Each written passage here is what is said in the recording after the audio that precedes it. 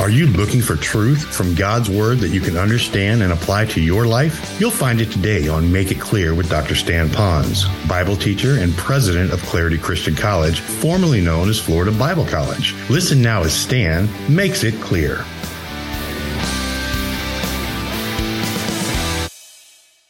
I was reading an article about prayer, and I thought I'd share this with you. It reminded me about an aspect of prayer that I had totally forgotten. Let me see if it helps you like it caused me to think about it here for a moment. The most unusual experience will be God's decision to put to work the person who cried out to Him. What that basically says is that it's quite possible that while you're crying out to God for God to do something, to answer your request, that God has given it back to you and me and says, but you're to do the work. I got thinking about that. Not maybe in every case, but in some cases while we're saying, oh Lord, open up a door for us, it might be that God has opened the door because we live in a free country to speak. So the door might already be open right now. We're asking God to do this, and we might already be the one that could answer that door. It doesn't mean to smash down a door that's been locked, but it might mean to lightly tap a door that might appear to be closed but really isn't closed, which might mean this way. You might want to begin to talk to the person about a secular issue that you guys can agree on. Move it into some kind of a spiritual conversation, so you move it away from just earthy things and start talking about things that make them comfortable on spiritual matters. And then move into one on the gospel and now talk about how you know you have eternal life. You might be surprised in how that door could be open. Let's go to number 2. Besides our thoughts now, if we're really thinking about it, what we think about, we're going to talk about it. It's interesting when I sometimes worked with college kids earlier in my ministry, that when I'm around a college kid, and I think it's almost true about any human being, even adults, is that if you listen to them long enough, you'll know what's on their mind because that's what they'll be talking about the most. You know, out of the abundance of the heart, the Bible says, the mouth speaks. So if they're talking about perhaps going to the beach, and then they're talking about schoolwork, and they're talking about going to the beach, and then they're talking about their family, and they're talking about the beach, and then they're talking about some of the things they have to do around the house, and they're talking about the beach, and then what do you think is more on their mind, everyone? The beach is, because it keeps popping up to the surface all the time. Why am I saying that? If you become gospel-centered because of your love affair for the Lord, and you love Him with all of your heart, you truly do, and you want to tell others about the Lord, and you know their plight, if that's on your mind as you begin to say, oh Lord, open up a door, Lord, help me to be able to share the message, do you know that it'll be on your tongue, that soon you'll always be kind of gospel alerted, evangelistically alerted to things that are happening around you? And that's why we say it turns into our talk, how we speak. Look at the first check mark. It says speak with confidence. It says to speak the mystery of Christ. Speak with confidence, to speak. Now, I thought this was interesting as I read through this one passage. Did you know that the word speak, speech, 3 times it referred to a verbal communication around the message of the gospel? Now, when I read that 3 times in one passage, it really struck me that part of my evangelism is not merely going to be a changed life. It's not merely going to be that I live so differently that they might come and ask me that am I a Christian or not. It's not going to be me wearing Jesus t-shirts. It's not going to be me having 5 different Christian bumper stickers. It's not merely me going to be playing Christian music wherever I'm at. Here it's talking about speak the mystery of the gospel. And the issue is to those of us who know Christ as Savior. So somewhere in our commitment to Christ and our relationship to Christ is that we want to speak and engage those who don't know about Christ with the message of the gospel. So here's a question that we can ask ourselves to take an inventory.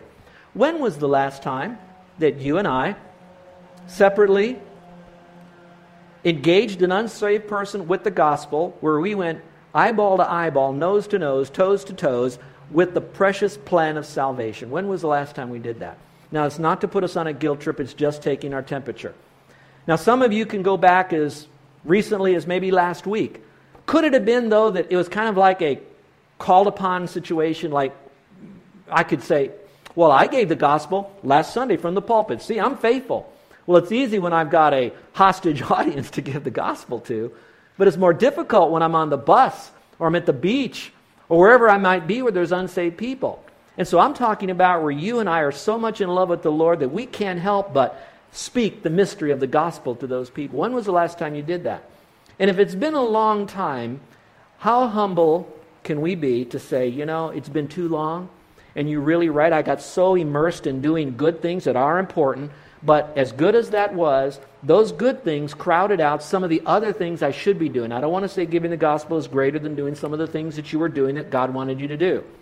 But in a sense, Satan can get us off balance in doing so many teachy things, so much discipleship, that we often forget about engaging the lost culture ourselves. And this passage brings us back to balance, that we do need to engage the lost culture with speaking the mystery of Christ, which is the gospel. Look at the next check mark. It says to do it with correctness and clarity.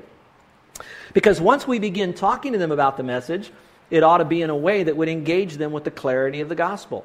It needs to be done correctly. So it's often assumed that we assume that our kids and our people know Christ as Savior because they talk about the Lord and they use little catchphrases. I call it Christianese, little gospelese. But in their heart of hearts, are they truly trusting in Christ alone? So let me try to submit to you very quickly. Follow along this train of thought. Because we're to love Him with all of our heart, but we're also to love Him with all of our mind. And when I trust in the Lord, I don't trust in a mystical, emotional Jesus. I trust in the facts, the doctrine, the theology that's all wrapped up in the whole work of Christ as well. So here's what we could look at. First of all, God says that we're all sinners. And every one of us ought to admit that we have missed the mark of God's perfection. It's not that we have to weep and wail and gnash our teeth that we're sinners. It just means that we have missed the mark of God's perfection, that we have sinned, and we are a sinner by nature and choice. And then we move into the area that because we're a sinner, that sin separates us from God. And so since we're separated from Him, eternally, we'll spend eternity separated from Him in hell. So I'm separated from Him now as an unbeliever, if you're an unbeliever, and you'll spend eternity separated from Him. That's called death. Place is hell.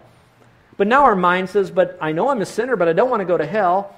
So religion will tell you, therefore you've got to be good to go to heaven.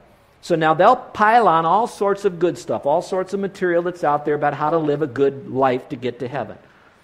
And yet when we go back to the Bible says it's not by works of righteousness which we have done, it's according to His mercy that He saved us. For by grace He is saved through faith, not of works, not of yourself, so you can't boast about it. We're not saved by any good deed we do ourselves. So if we're not saved by our good deeds, what happens now? Jesus Christ says, you know what? You still have to have that sin dealt with. You deal with it, you'll go to hell. Your good works doesn't help, you'll still go to hell. He says, I'll take all your sin on myself, and hence you have the cross that's behind me. That's a symbol of Jesus Christ dying there, but it's not about a cross fixture. It's about the person who hung on the cross, spilt His blood, rose again from the dead. He did it to forgive you of all your sin. So Jesus died and He rose again. Now that's His part. He continues with His part to draw us to Him. He convicts us of our sin. He brings us the message of salvation. He gets us ready where we're now ready to trust Christ. And then, by the supernatural thought, we place our faith alone in Him. We realize that we must trust the Lord. Whosoever calls upon the Lord, you've got to call upon Him. You've got to believe in Him. Now, it's not a verbal call. It's basically an acknowledgement that He is who He claimed to be. More than that now. It's now placing your complete confidence in Him. That's why Scripture says, for God so loved you and me that He gave His Son. Whoever believes in Him shouldn't perish but have everlasting life. So I trust in Him. And then He says this to me, once I've trusted in Him, that I can know I have eternal life. He says, if you believe it, your sins are forgiven, you're my child, and you can know you have eternal life. And I know that I have eternal life. That's the clarity of the message. That's the correctness of the message. The clarity of it is not to front load or back load or muddy up the message with a lot of human terms that if you really thought it through, it's doing nothing more than adding works to salvation. It is strictly faith alone in Christ alone. Keep it clear. Let's go a little bit further. If I'm going to talk properly, I'm going to do it with compassion. Here it says, let your speech be always with grace. And I hope that even when you're giving the gospel to someone who is maybe hesitant or resistant, that you might be able to do this, not with a smirk, but with a what? With a what? A little bit of a smile. Really care for that person. That person is really, really lost. True compassion isn't to give them the message, I did my part, chalked it up, I'm done, they rejected it, I go on to the next person. Compassion says that I'm going to suffer with that person as long as they're alive. I will do what I can to help bring them the message of salvation. If I can't do it, I'll invite them to be where someone else will give it. I will pray for them. I will listen for other opportunities. I will love them a little bit more. I will do something for them. I'll do whatever I can to keep a relationship going in the appropriate way so I can give them the gospel. True compassion doesn't love them and leave them. You're not a salesman for the gospel and you go on to your next customer. Your parish is the world. And Jesus loves everyone equally, and His love sheds abroad in your heart to everyone, and that's the compassion. Let your speech be always with grace, not with meanness or grit. And then speak with conviction. Here it says, let your speech be always with seasoned salt. Now, I like that thought about seasoned salt. But with my popcorn, I try to avoid salt except with popcorn. And I'm one of those guys that put a little bit of something on the popcorn that makes it... No. Earlier on in our marriage, Carol was on this real health kick nut thing. And you ever get these air poppers? Have you ever seen those things? They're supposed to be very healthy for you. And it heats the air up so hot that when it pops, it gives you all this heated popcorn where you need no oil, no nothing. It's just little popcorn in this little bowl that was heated by this air. How many know what I'm talking about? How many just can't wait to have another bowl of that kind of popcorn? Some of you are really healthy, I'm sure. But I can remember, in my mind, I thought, well, there's no problem. Bring the bowl on and I'll put my salt on it. Have you ever tried to put salt on that stuff? It does not stick. Okay? So you have nothing but a pile of salt in the bottom of the bowl. So I have to put something on it to make it stick. And what's better to put on it than butter? And so you put the butter, and that is so good. Now, I'm not saying it's good for you. I just said it was so good to do that. Well, you know what that is? That's seasoning. Now, let me see if I can flip that over into presenting the gospel. Now, when you present the gospel with someone, you don't want to over-season it. I don't like stuff that's too salty. Some of you have had people's food that they just put too much salt on it. You don't want to do that. But you want to have just the amount of salt. Now, what does salt do? One, it preserves. I know that. But I think there's something else that it does. It makes you thirsty. Season with salt makes you thirsty. Carol was telling me about an article she read about the obesity of young people today. And what's happening today with young people is that they're eating food that generally has a lot of fat in it, that you put a lot of salt on it, and as soon as they eat that food, or while they're eating that salty, fat food, they have to have something to drink. And generally they don't drink water, they like to have something sweet. You know what I'm talking about, something salt, you have to have something sweet. Oh, that's too sweet, you have to have something with salt. And they're combining it all together. And I said, I believe that's really where the problem is. Not an hour later, we were out with some people, and someone next to us, the kid says, Mom, I'm hungry. And the mother literally said to the kid, why don't you go up and order some fries and get yourself a soda? And I thought, there's a perfect combination of both of them together. And that's deadly. That's lethal. Now, coming back to this. When you present the gospel, you don't want too much salt on it, just a little bit. It makes you thirsty. When you present the gospel, you don't present it in such a way that it's dead and dry. It's not just a mere a list of facts about who Christ is, what He did, you better believe it, on to the next person. You really care for that person. But you speak with a great deal of conviction. You want that person to know Christ as Savior. You're going to ask them questions. You're going to find out what is the obstacle. What would keep them from trusting Christ? Are they ready right now to place their faith alone in Christ? Don't push them, don't manipulate them, don't intimidate them, but do put salt in them. You can lead a horse to water, but you can't make them drink. Although you could put a little bit of salt in their oats that might make them thirsty. Now, you don't take the position of the Holy Spirit. He will draw that person. But to partner with Him is to ask questions to get this person to engage their thinking, to engage their spirit. You speak with conviction. And then it's our walk, how we act. Well, it says to walk in wisdom. I thought that was interesting. So you can draw a line where it says how we speak to act with wisdom. Here it talks about speaking the mystery of the gospel, that we do need to engage in a verbal fashion. But when we engage, it's also engaged in a life that we're walking in wisdom. That means we're walking wisely. We're walking full of the wisdom of God. In other words, we are living a life of honesty, decency, and integrity. We're living a life that is made up of purity and holiness. We're walking wisely. We're living the principles of Scripture. So when we speak, what we say has great impact. Now, in my personal opinion is, I don't know how wisely we're walking if we're also not talking.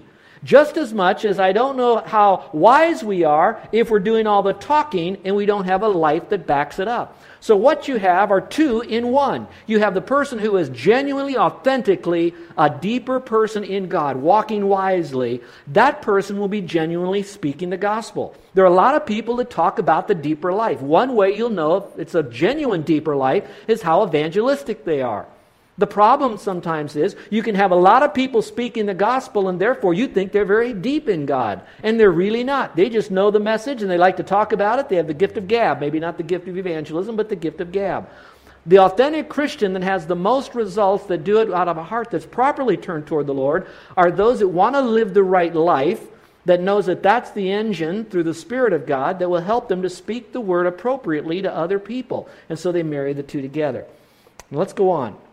So it says, walk in wisdom. So if do I walk generally in wisdom? Well, the answer is yes, but in context it says here, with intention.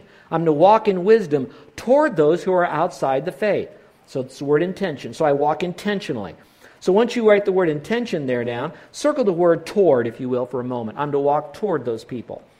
Now, folks, it's very easy for us to live a life as a Christian. We drive like a Christian would drive. We kind of talk like a Christian should talk. We kind of live the separated life as we should. But in this passage, and it's one of the few passages, it talks about walking in wisdom, not just toward other Christians for fellowship, not just toward other Christians to worship God, but in properness here, we are to walk in wisdom toward those who don't know Christ as Savior. So how would I apply that in my life? All right? If God wants me to be intentional in my connectivity to unsaved people, my prayer is going to be, Lord, I know there's unsaved people around me. I know that you want me to take the first step in engaging them in some measure in a faith experience. So, Lord, open the door. Help me to speak correctly and boldly. Help me to speak clearly as I do that. But, Lord, I'm not going to wait for them merely to come to me. I'm going to look for opportunities. I'm going to listen if they have hurts. I'm going to listen if they have questions. I'm going to listen if they go through things that might cause them to question, why am I here and where am I going? If I don't know that, I'm going to engage them in some kind of a relational conversation, hoping that I could take control of that conversation to begin to spin it towards the gospel. I'm not doing it apart from the Holy Spirit. I'm allowing the Spirit of God to lead me, so that's my Spirit-led witnessing. I'm going to let the Spirit guide me in what verses to use. I'm going to let the Spirit guide me to know how to open and how to close, but yet at the same time, I have to use my natural lips and tongue and brain to do this. But I'm going to do it intentionally to try to connect to them. So some of you have a limited amount of time with people that are in your life right now. Some of you have a short time. I don't mean that you're going to die or they're going to die, but some of you have a limited amount of time before you'll be called upon to disengage from that people group that you have. And so my question is are you to the point in your Christian walk with God that you'll walk in obedience to intentionally connect with them with the gospel? And I can't tell you how to do that, where to do that, when to do that. I just need you to know that in your spirit, between you and God, you work that out so you'll be intentional as you walk toward those who are outside the faith in wisdom. Then it says to do it in promptness, to do it promptly, redeeming the time, because you don't know how much time you have left. You don't know at any moment God may call you home, He may call you to the hospital, He may call you to another field of service. You have a limited amount of time, so you buy up the opportunity. Look for that opportunity. It's better to be too soon than to be too late. Don't wait for the fruit to fall. Don't try to rip it off the branch. But at the same time, you might want to tap it a little bit to see if it's ready to release. So redeem the time. And then act with answers. Notice what it says here, that you may know how you ought to answer each one, how you ought to answer, that you may know how you ought to answer. Let me see if I can give you two practical applications. One is how you ought to answer them. In other words, do you need to be tough with them? Do you need to be tender? Do you know how to really frame that response? Do you really understand their question? How you should answer them? Obviously with mercy and grace and commitment and consistency, and that you stay as long as that person will allow you to engage in that conversation and leave the door open to come back. How do you answer that person? But there's also another application. How do you answer them when they ask you a question you don't know the answer to it? Well, there's a couple of things that you can do. First of all, what you can do is that if you're engaged in a conversation with them and they ask you a question about something you have no clue, they might ask you, did Adam have a belly button because he didn't have a mother? How do you answer that question? You figure that out. Now you have a question you know the answer to. Here's the most appropriate thing you can do. You go to that person then and you respond this way. You know, that's a very good question. I really don't know the answer to that question about whatever that was. But here's what I'd like to do. I would like to write your question down. What is that exact question again? You get out a piece of paper and you write it down. You make sure you have their name and phone number if you don't already have it. You make a commitment that you're going to find the answer or to begin doing some research. Invite them to do it with you if you want. But you get the research and tell them you're going to come back to it. Do you know the very first thing that you'll be telling that person by that very act? Here's what you're going to tell them. You're telling them that this is probably the very first time that this person met an honest Christian. Because so many Christians, when they don't know something, they bluff their way through it. They come up with an answer that sounds pretty reasonable. It's kind of like answering through the flesh rather than through an accurate answer of what God has to say. They're meeting a Christian for the first time. Here's the second thing you're doing. You're letting that person know now that you're willing to research this and that you're secure enough in yourself that God has an answer somewhere and you're going to come back to them. And that gives you two opportunities now to communicate the gospel. Who knows, but maybe the Spirit of God will work a little bit more in that person's heart and at the next visit he'll be ready to trust Christ. Or he may come up with 5 more questions. Now what does that do for you personally? For you personally, it's never a sin not to know the answer to a question the first time you're asked. So now what happens is you've got to dig a little bit, and that increases your Bible knowledge. And once you have more knowledge, it could help you get a closer relationship with the Lord, and that'll help you for the next group of people that you witness to. Some of us stay at a certain level of Bible knowledge because we never are challenged with our existing knowledge to know more. So we just think we finally arrived. We don't really say that, but we don't go any further than what we've done. But those that are out there connecting to the unsaved community or engaging people that want to talk about biblical things, our knowledge will often increase. Or we don't want to be around them any longer. We hang with our friends that don't want to talk about God. And we never really get to know them as well as we could. So we really want to know that. Now, let me give you a little promo here for a second. I know you think this whole message is an infomercial for this. It's not. That should not be or could not be engaged by us with the gospel. So if you ever think that I could never talk to that person, I don't know how to talk to a boy or girl, I don't know how to talk to a man or a woman, I want you to know that this passage says that we know how to answer everybody. And so what God has done today is given us an opportunity to learn how to work with boys and girls in Sunday school, how to help other people, but we need to be able to be giving the gospel to as many people as we possibly can. And so folks, I want to really encourage you with that thought. I'll end with this little story. It's a true story. It was put together in a newspaper called the Times Reporter in a place called New Philadelphia, Ohio. They reported about a celebration that occurred in the big city of New Orleans. This is in 85, before Katrina and all of that. What happened at this celebration was, it was at the end of a summer, and about 200 people showed up at the municipal swimming pool to celebrate that in the city of New Orleans in 1985, that there wasn't one person who drowned. Out of the 200 people that were present, 100 of them were certified lifeguards that were celebrating the quality of the work that they have done. And this is what the article continued to report. Then they said as they were packing up and leaving, they noticed that at the bottom of the deep end of the swimming pool, fully clothed, was an individual. They took Jerome Moody out of the deep end of the swimming pool only to find that he had drowned in the midst of a celebration of 200 people with 100 lifeguards that were right there in the presence. Now that is a tragic situation. But as I look at our own life, that we here on this island, as we celebrate whatever other church might be doing in Christian groups to reach people for Christ, if for us for just a moment that we might be only 100 lifeguards that are here, but there are people that are drowning in their hurts and habits and hang-ups.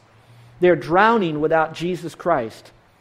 And some of them will drown right around us, and we were a lifeguard, that we knew them, we experienced some bit of connectivity to them, but we did not engage them with the gospel. And so, as your pastor, I call all of us together as one family, that we would raise the bar on our own evangelism. That we would know that God sovereignly brought people into our life and continues to do so, as well as brings us to people, so that our new relationship with Christ could be experienced by our new relationship with unbelievers. And I just pray with all of my heart that the flame of evangelism would not flicker out of this church. I pray that we would not have so many celebrations of activities and we forget to get dirty for God in the area of evangelism. Do you know at least 5 people personally who are unbelievers? Answer that as a family. What trials and challenges do these unbelievers face in life? Answer that as a family. Do you believe you can have a role to play in sharing Christ with them? What specific things can you do in order to share Christ with them? Well, it's between you and the Lord and what your family can do. What kinds of barriers are in your life that could confuse an unbeliever in his search for the truth? And what practical things can you do to overcome these barriers? Now, folks, it's not you pulling yourself up by the bootstraps to make this happen. It's by you having a love affair with Christ and allowing that love that He has for them to compel you, move you, and equip you to go do that job with them.